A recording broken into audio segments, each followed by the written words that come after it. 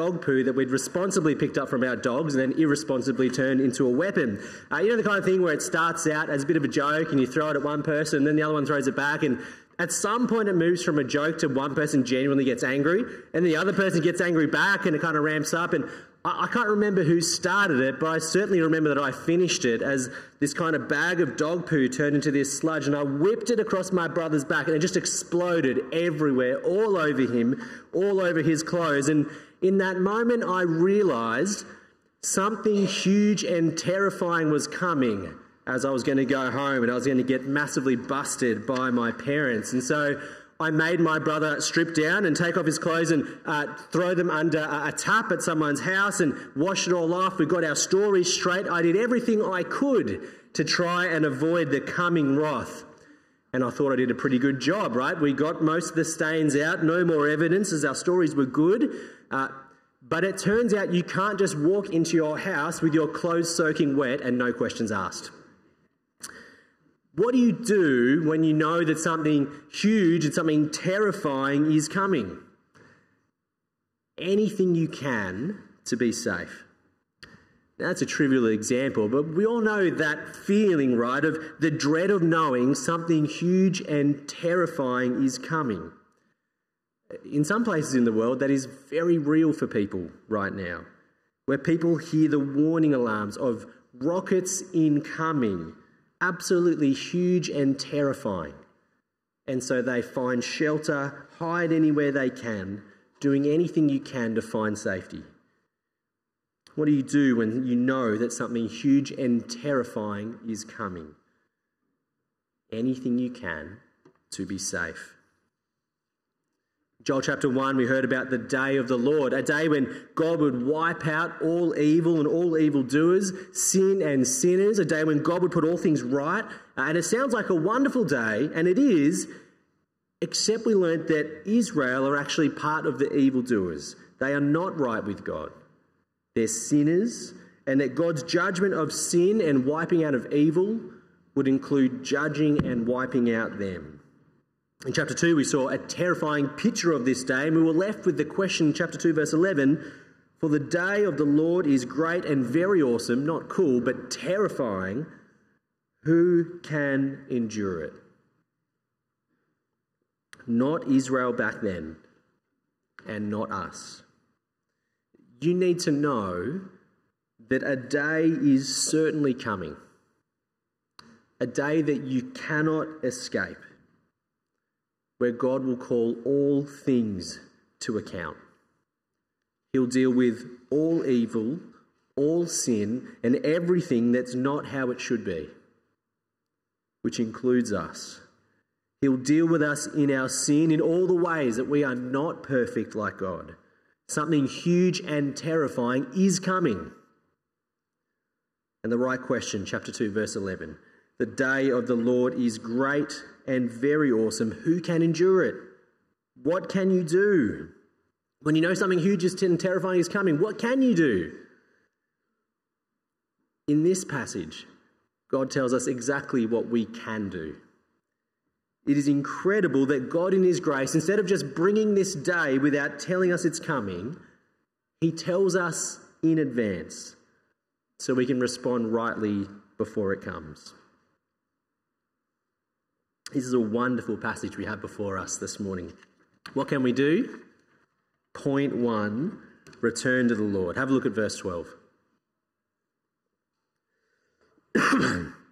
"Yet even now, declares the Lord, return to me."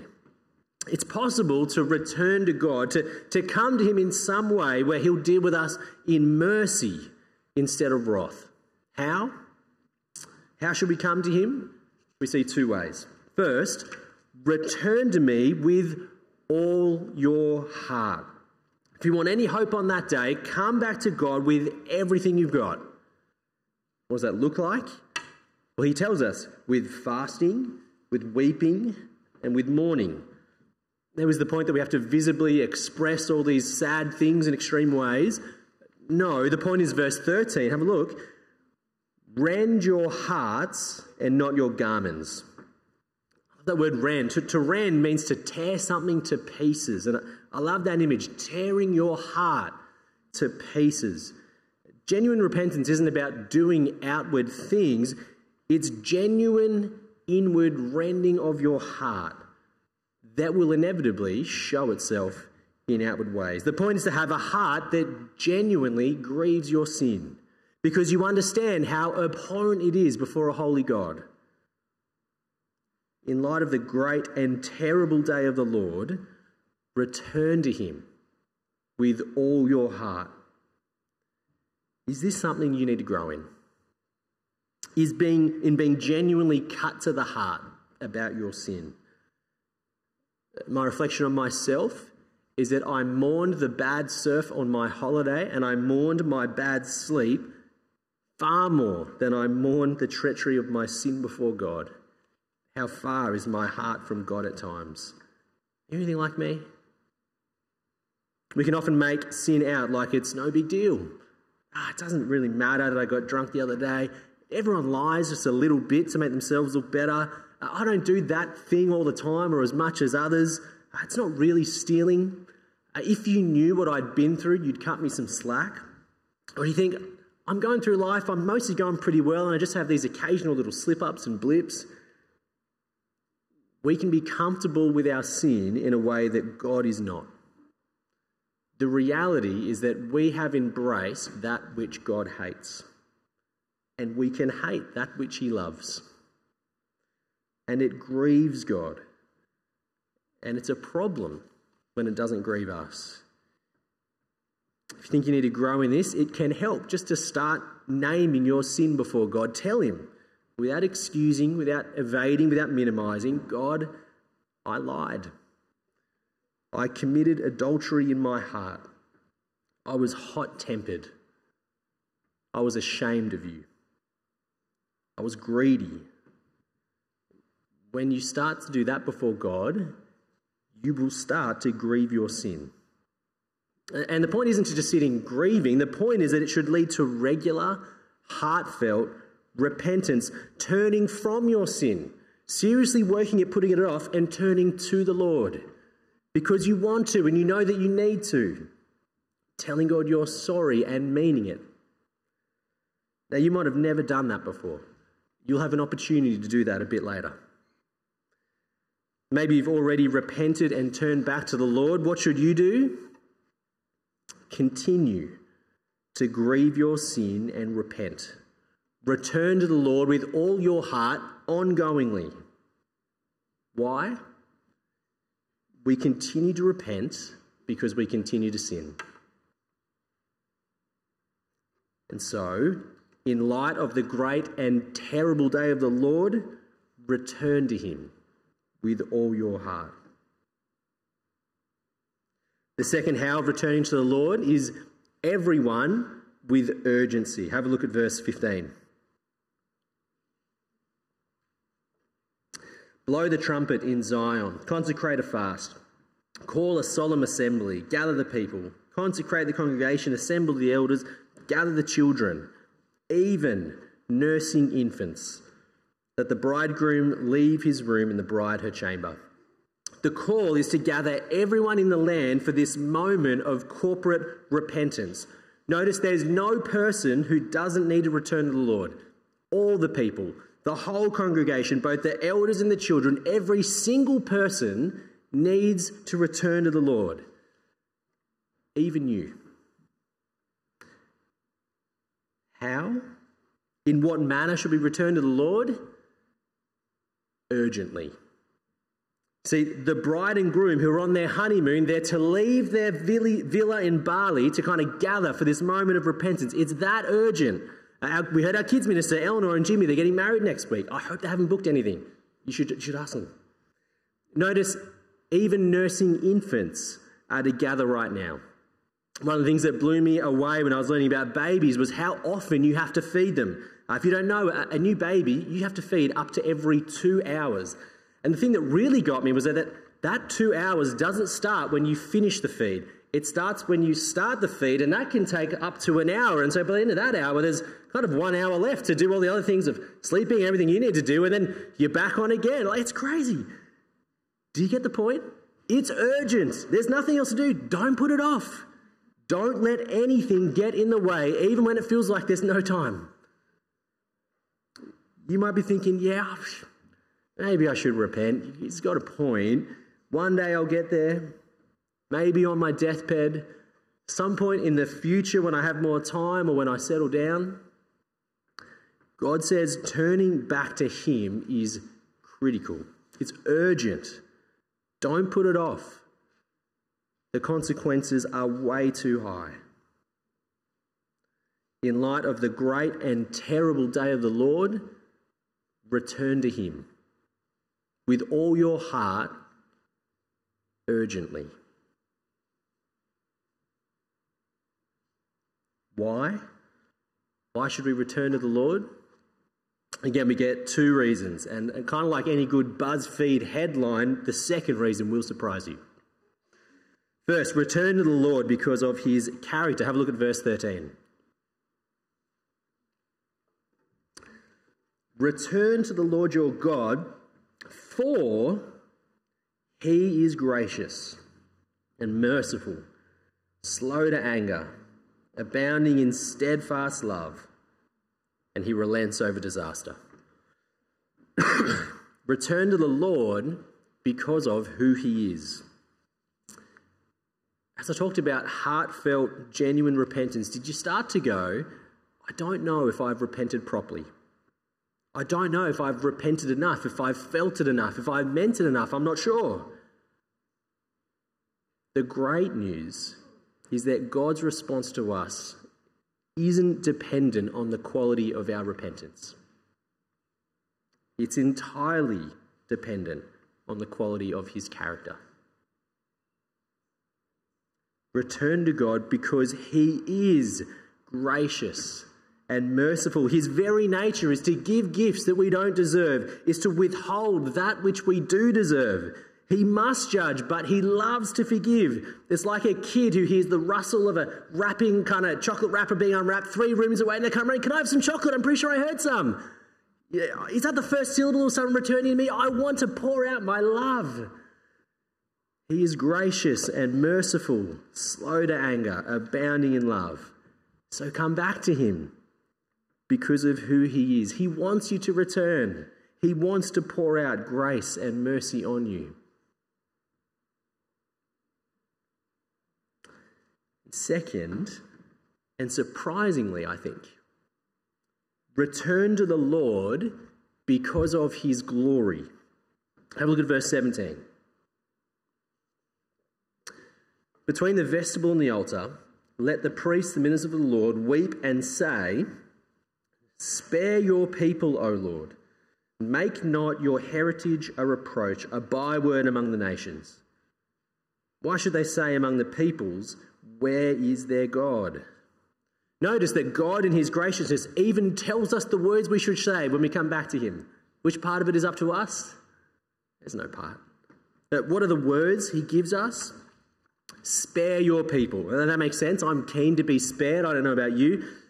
But did you notice the reason? It's not spare me because it'll be so good for me to not face your judgment. It's all to do with God's name. His reputation, his glory, what the nations will think of God. Salvation is bigger than just about us. In the context, if God is forced to destroy Israel, the people that everyone knows belongs to him, it'll mean that his name takes a hit. Couldn't God save his own people? What kind of God destroys his own nation? The chief reason for returning to the Lord is God's glory. To show the world how good he is, to display that he is gracious, merciful, slow to anger, abounding in steadfast love. This truth, it widens and deepens our picture of what's going on with our repentance and salvation. Of course it'll be good for us. But the ultimate aim is not about us. We so often think so small, don't we? the truth of all of life, and even in salvation, is that it's all about God. Our repentance needs to have a bigger picture in mind than just a ticket to heaven kind of in our back pocket. The ultimate goal in salvation and all things is the glory of God.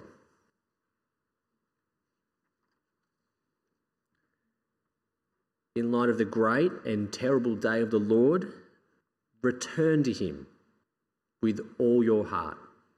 Everyone, with urgency, because of God's character and especially because of God's glory. But how will God respond to those who return to him? That's what we see from verse 18. Point 2, rejoice in his blessings. Have a look at verse 18. Then the Lord became jealous for his land and had pity on his people. God had decimated the land and pronounced judgment on his people, but as soon as the people turn, his heart moves. He has pity on his people and is jealous for his land. If you ask to be spared, you can know for certain that he will. But the amazing thing we see in the rest of the chapter is that God isn't just sparing people from his wrath. It's not enough for God just to forgive us. No, it's far more than that. What we see is that he opens the taps of his blessing. He rains down his gifts abundantly, far more than we deserve or could ever ask. Have you taken a moment ever just to reflect on that? To be spared and forgiven alone would be more than enough. But God chooses, out of his goodness, to bless us in every way. It is unbelievable, isn't it? Have a look at what he'll do. Verse 19. The Lord answered and said to his people, "Behold, I am sending to you grain, wine and oil, and you'll be satisfied.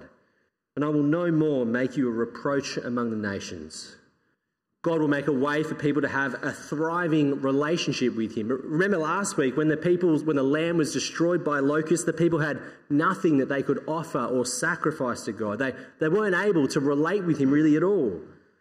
But God promises they'll no longer have a dried up relationship with him because of a dried up land. They'll have an abundant, satisfying relationship with everything they need to draw near to him and enjoy him. That's not all. Verse 20, I'll remove the northerner far from you and drive him into a parched and desolate land, his vanguard into the eastern sea, his rearguard into the western sea. The stench and foul smell of him will rise, for he has done great things. Fear not, O land. Be glad and rejoice, for the Lord has done great things. God promises to utterly remove the northerner from them, so there's no need to fear anymore. What's he talking about? The northerner? It could be talking about removing the locust plague or removing an army that's come to destroy them. Maybe both. The point is that God will protect them and restore the people and the land. As we keep going, we see that God is actually undoing the curses we saw back in chapter 1, right? So just have a look at chapter 1, verse 18. How the beasts groan. The herds of cattle are perplexed because there is no pasture for them. Even the flocks of sheep suffer. But now, chapter 2, verse 22. Fear not, you beasts of the field, for the pastures of the wilderness are green. The tree bears its fruit, and the fig tree and vine tree give their full yield. God is restoring and blessing piece by piece. And then from verse 23, we just see the full picture of physical blessing on display. Abundant rain, a land overflowing with wine and grain. They'll eat and be satisfied. Free Uber Eats for life. They'll never be put to shame again. The high point, God himself will be in their midst. Amazing promises. Notice who does what. What does God do? Everything. I am sending you grain, wine and oil. I will remove the northerner far from you. He will send the rain. He will restore the years the locust took away. He will cause them to eat in plenty and be satisfied. He will make sure they're never put to shame again. He will be with them and be their God. What's there for us to do?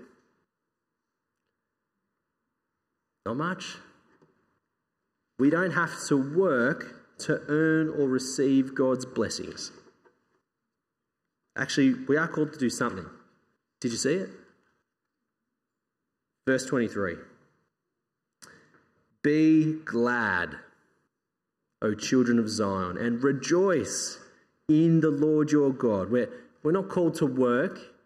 We're called to be glad, rejoice in the Lord who blesses. Sometimes we can get so caught up in what we feel like we have to do for God that we forget His call to enjoy and rejoice in His blessings and the one who blesses. Do you have the burden of struggling to accept God's blessings as a free gift? Just feeling like you never quite deserve them. Feeling like you've got to do something to make sure that you're worthy of them. The reality is you can't earn them. God doesn't want you to try.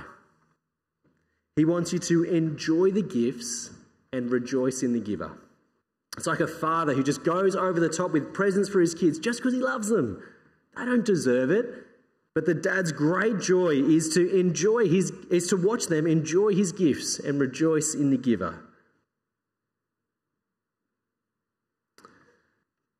But what exactly are the blessings we should be glad and rejoice in the Lord for? Were you thinking that as you read that? Should we expect this stuff? Vats overflowing with Barossa Valley at home? Sourdough starter kits on tap? God to remove every locust, cricket and cockroach from our houses forever? Is that just me? Some people will say yes, in a way. Maybe not those exact things, but when God promises stuff, we should take it seriously. Should we not? So we should expect a life of physical blessing if we follow God and have enough faith. Some people will say that. Some people will say no. This is just the Old Testament. We shouldn't expect what God promises to Old Covenant people. Okay, and so do we just ignore whenever God makes a promise in the Old Testament? Close your eyes, skip over that bit. Should we expect physical blessing? I think the answer is no, yes, and sometimes, in some ways. Let me explain. No. The Old Covenant was about physical promises and fulfillment via physical blessings and curses. God promised specific people, the nation of Israel, land, offspring and blessing if they obeyed. And that's what we see play out in Joel, isn't it? What promise of blessing does God give in the New Covenant? Turn to Ephesians chapter 1. Keep a finger in Joel, but turn to Ephesians chapter 1, verse 3. What promise of blessing does God give in the New Covenant?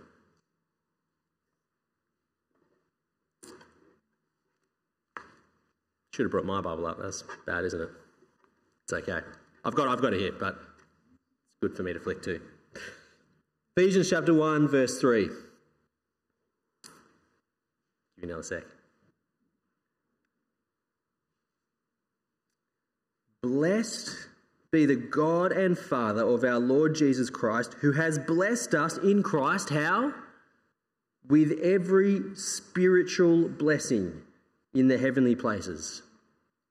And he goes on to tell us what those are, that we're chosen, that we're adopted, we're redeemed, forgiven, we have a guaranteed inheritance, we have God's Spirit, we have a wonderful every spiritual blessing.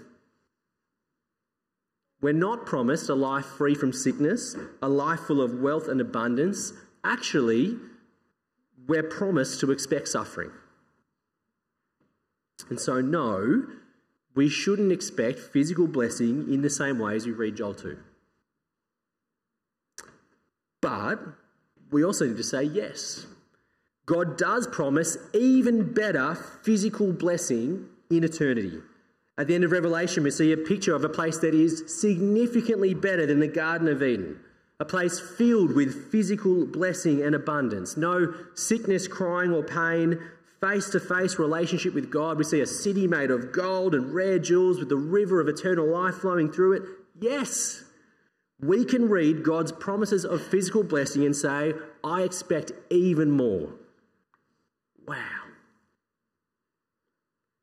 But it's not as simple as I've got spiritual now and physical later. That'd be neat, wouldn't it? In the present, we experience physical blessing sometimes, in some ways. The wisdom books in the Bible shows us that there is physical blessing to be had as we live God's way in God's world. It's not always guaranteed, but as we live God's way in God's world, we generally should expect blessing. Let me give you a couple examples. So there's a whole bunch of research around how people who are thankful have happier lives.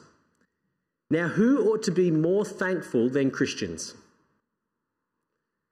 We will be blessed as we live thankful lives. The Institute for Family Studies did a study about sex partners before marriage, and they found that couples that hadn't slept with other people before marriage had happier marriages. There's a whole bunch of blessings in marriage as we live God's way. It doesn't mean God can't heal or that you're doomed if you've slept with someone else, but living God's way does lead to blessing. Here's one more example. Here's the heading of a journal article from the Association for Psychological Science. Giving rather than receiving leads to lasting happiness. Can you think of someone else who's said that? I reckon Jesus said that. All this is to say, as we read Joel 2, we have significantly more to be glad and rejoice in, even more than the original readers. We have every spiritual blessing now. We experience some physical blessings now, and we expect far better physical blessing to come than what we even read in Joel 2. So what? Be glad and rejoice. What's going to help trigger you to grow in gladness and rejoicing this week? Monday morning. Here's a little one I picked up from a book recently called Enjoying God. Every time I groan, getting off the couch or getting down onto the floor playing with Marley, I've been encouraged by this book to try and thank God and look forward to the day when I won't groan anymore. It's not a bad one. I've found myself groaning a lot. I don't know why. What will God do when we return to Him? He will abundantly bless. So be glad and rejoice. But there's one final question, isn't there? How? How can God move from judging to blessing? It seems ridiculous, doesn't it? To go from such a heavy pronouncement of judgment to such incredible blessing. Does God just decide to stop caring about sin? Does He just go full Aussie? She'll be right, mate. Doesn't matter. I'll just sweep it on the carpet. No. God is still deeply offended and grieved by sin. God's wrath must be poured out on evil and sin. But there is a way for it not to land on us. Joel chapter 2 verse 11. Who can endure the day of the Lord? Hebrews chapter 12 we see. Jesus endured it on the cross. Joel chapter 2 verse 6 we see that the horror of God's judgment is so severe it makes all faces grow pale. And now we see that this judgment is born in the body of Jesus for us in our place. God didn't say that punishment for sin doesn't matter anymore. He said it matters so much and that you matter so much to Him that He took the punishment on Himself in His Son. Jesus is the ultimate display of God's grace and mercy, giving us what we don't deserve. That's what grace is. And putting on Jesus what we do deserve. That's mercy. Jesus and His sacrifice on the cross is how, in the face of the great and terrifying day of the Lord, we can return to Him and find a safe place. And more than that, we can experience grace and mercy and abundant blessing instead of wrath and judgment. If you haven't returned to the Lord with all your heart, don't put it off. Do it this morning. It's urgent. The day could come this morning. You can return to God because he loves to forgive and deal in mercy. And he doesn't just want to forgive, he wants to bless you in every way. At the end of your outline, there's a prayer. You'll see it. If you don't have one, you can chuck a hand up or look at the person next to you if that's awkward.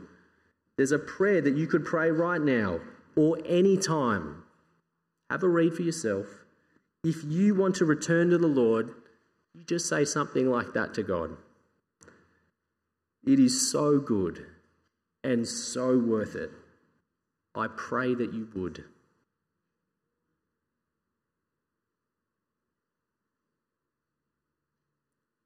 For those who already have, continue to return with all your heart. It's bigger than you. It is for God's glory. Know that you're not working for God's blessings. He has lavished them on those who return to him. The great and terrible day of the Lord is coming. And so return with all your heart. Return urgently. Because of God is the gracious one who we can and want to come to. God's glory is on the line, and that is the thing that matters. And when you do, God will open the storehouse of blessing for you. Nothing more for you to do. So be glad and rejoice. Let's pray.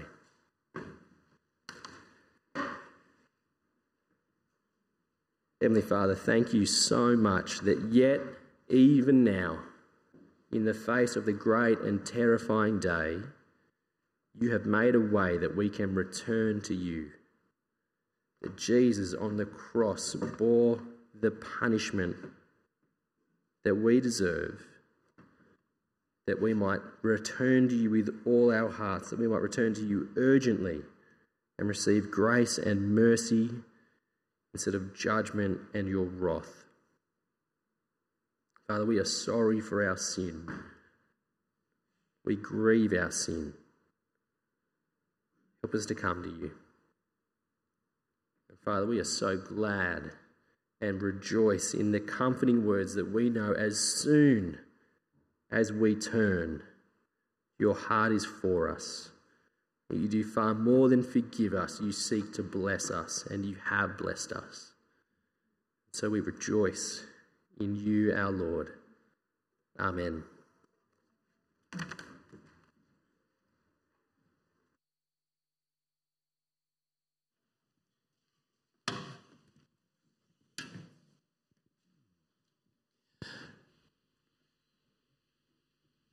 Being a Christian is just not always froth and bubble, happy, easygoing.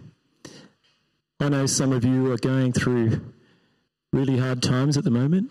Others are in a fantastic point in lives. It's good to stop and remember that great and glorious day when Jesus returns and trials will fade and all things will finally be made right. Let's all stand together.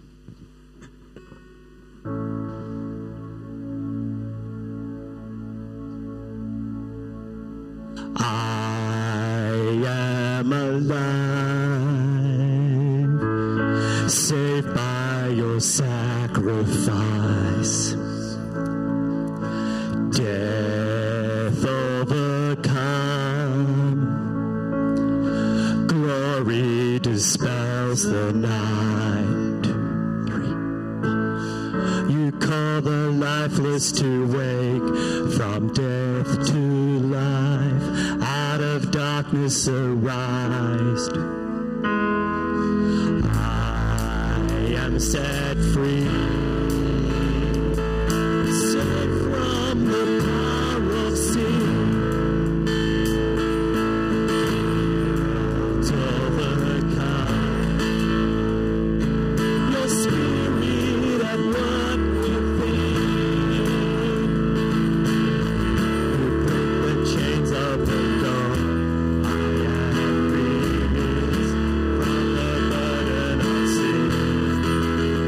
We cry.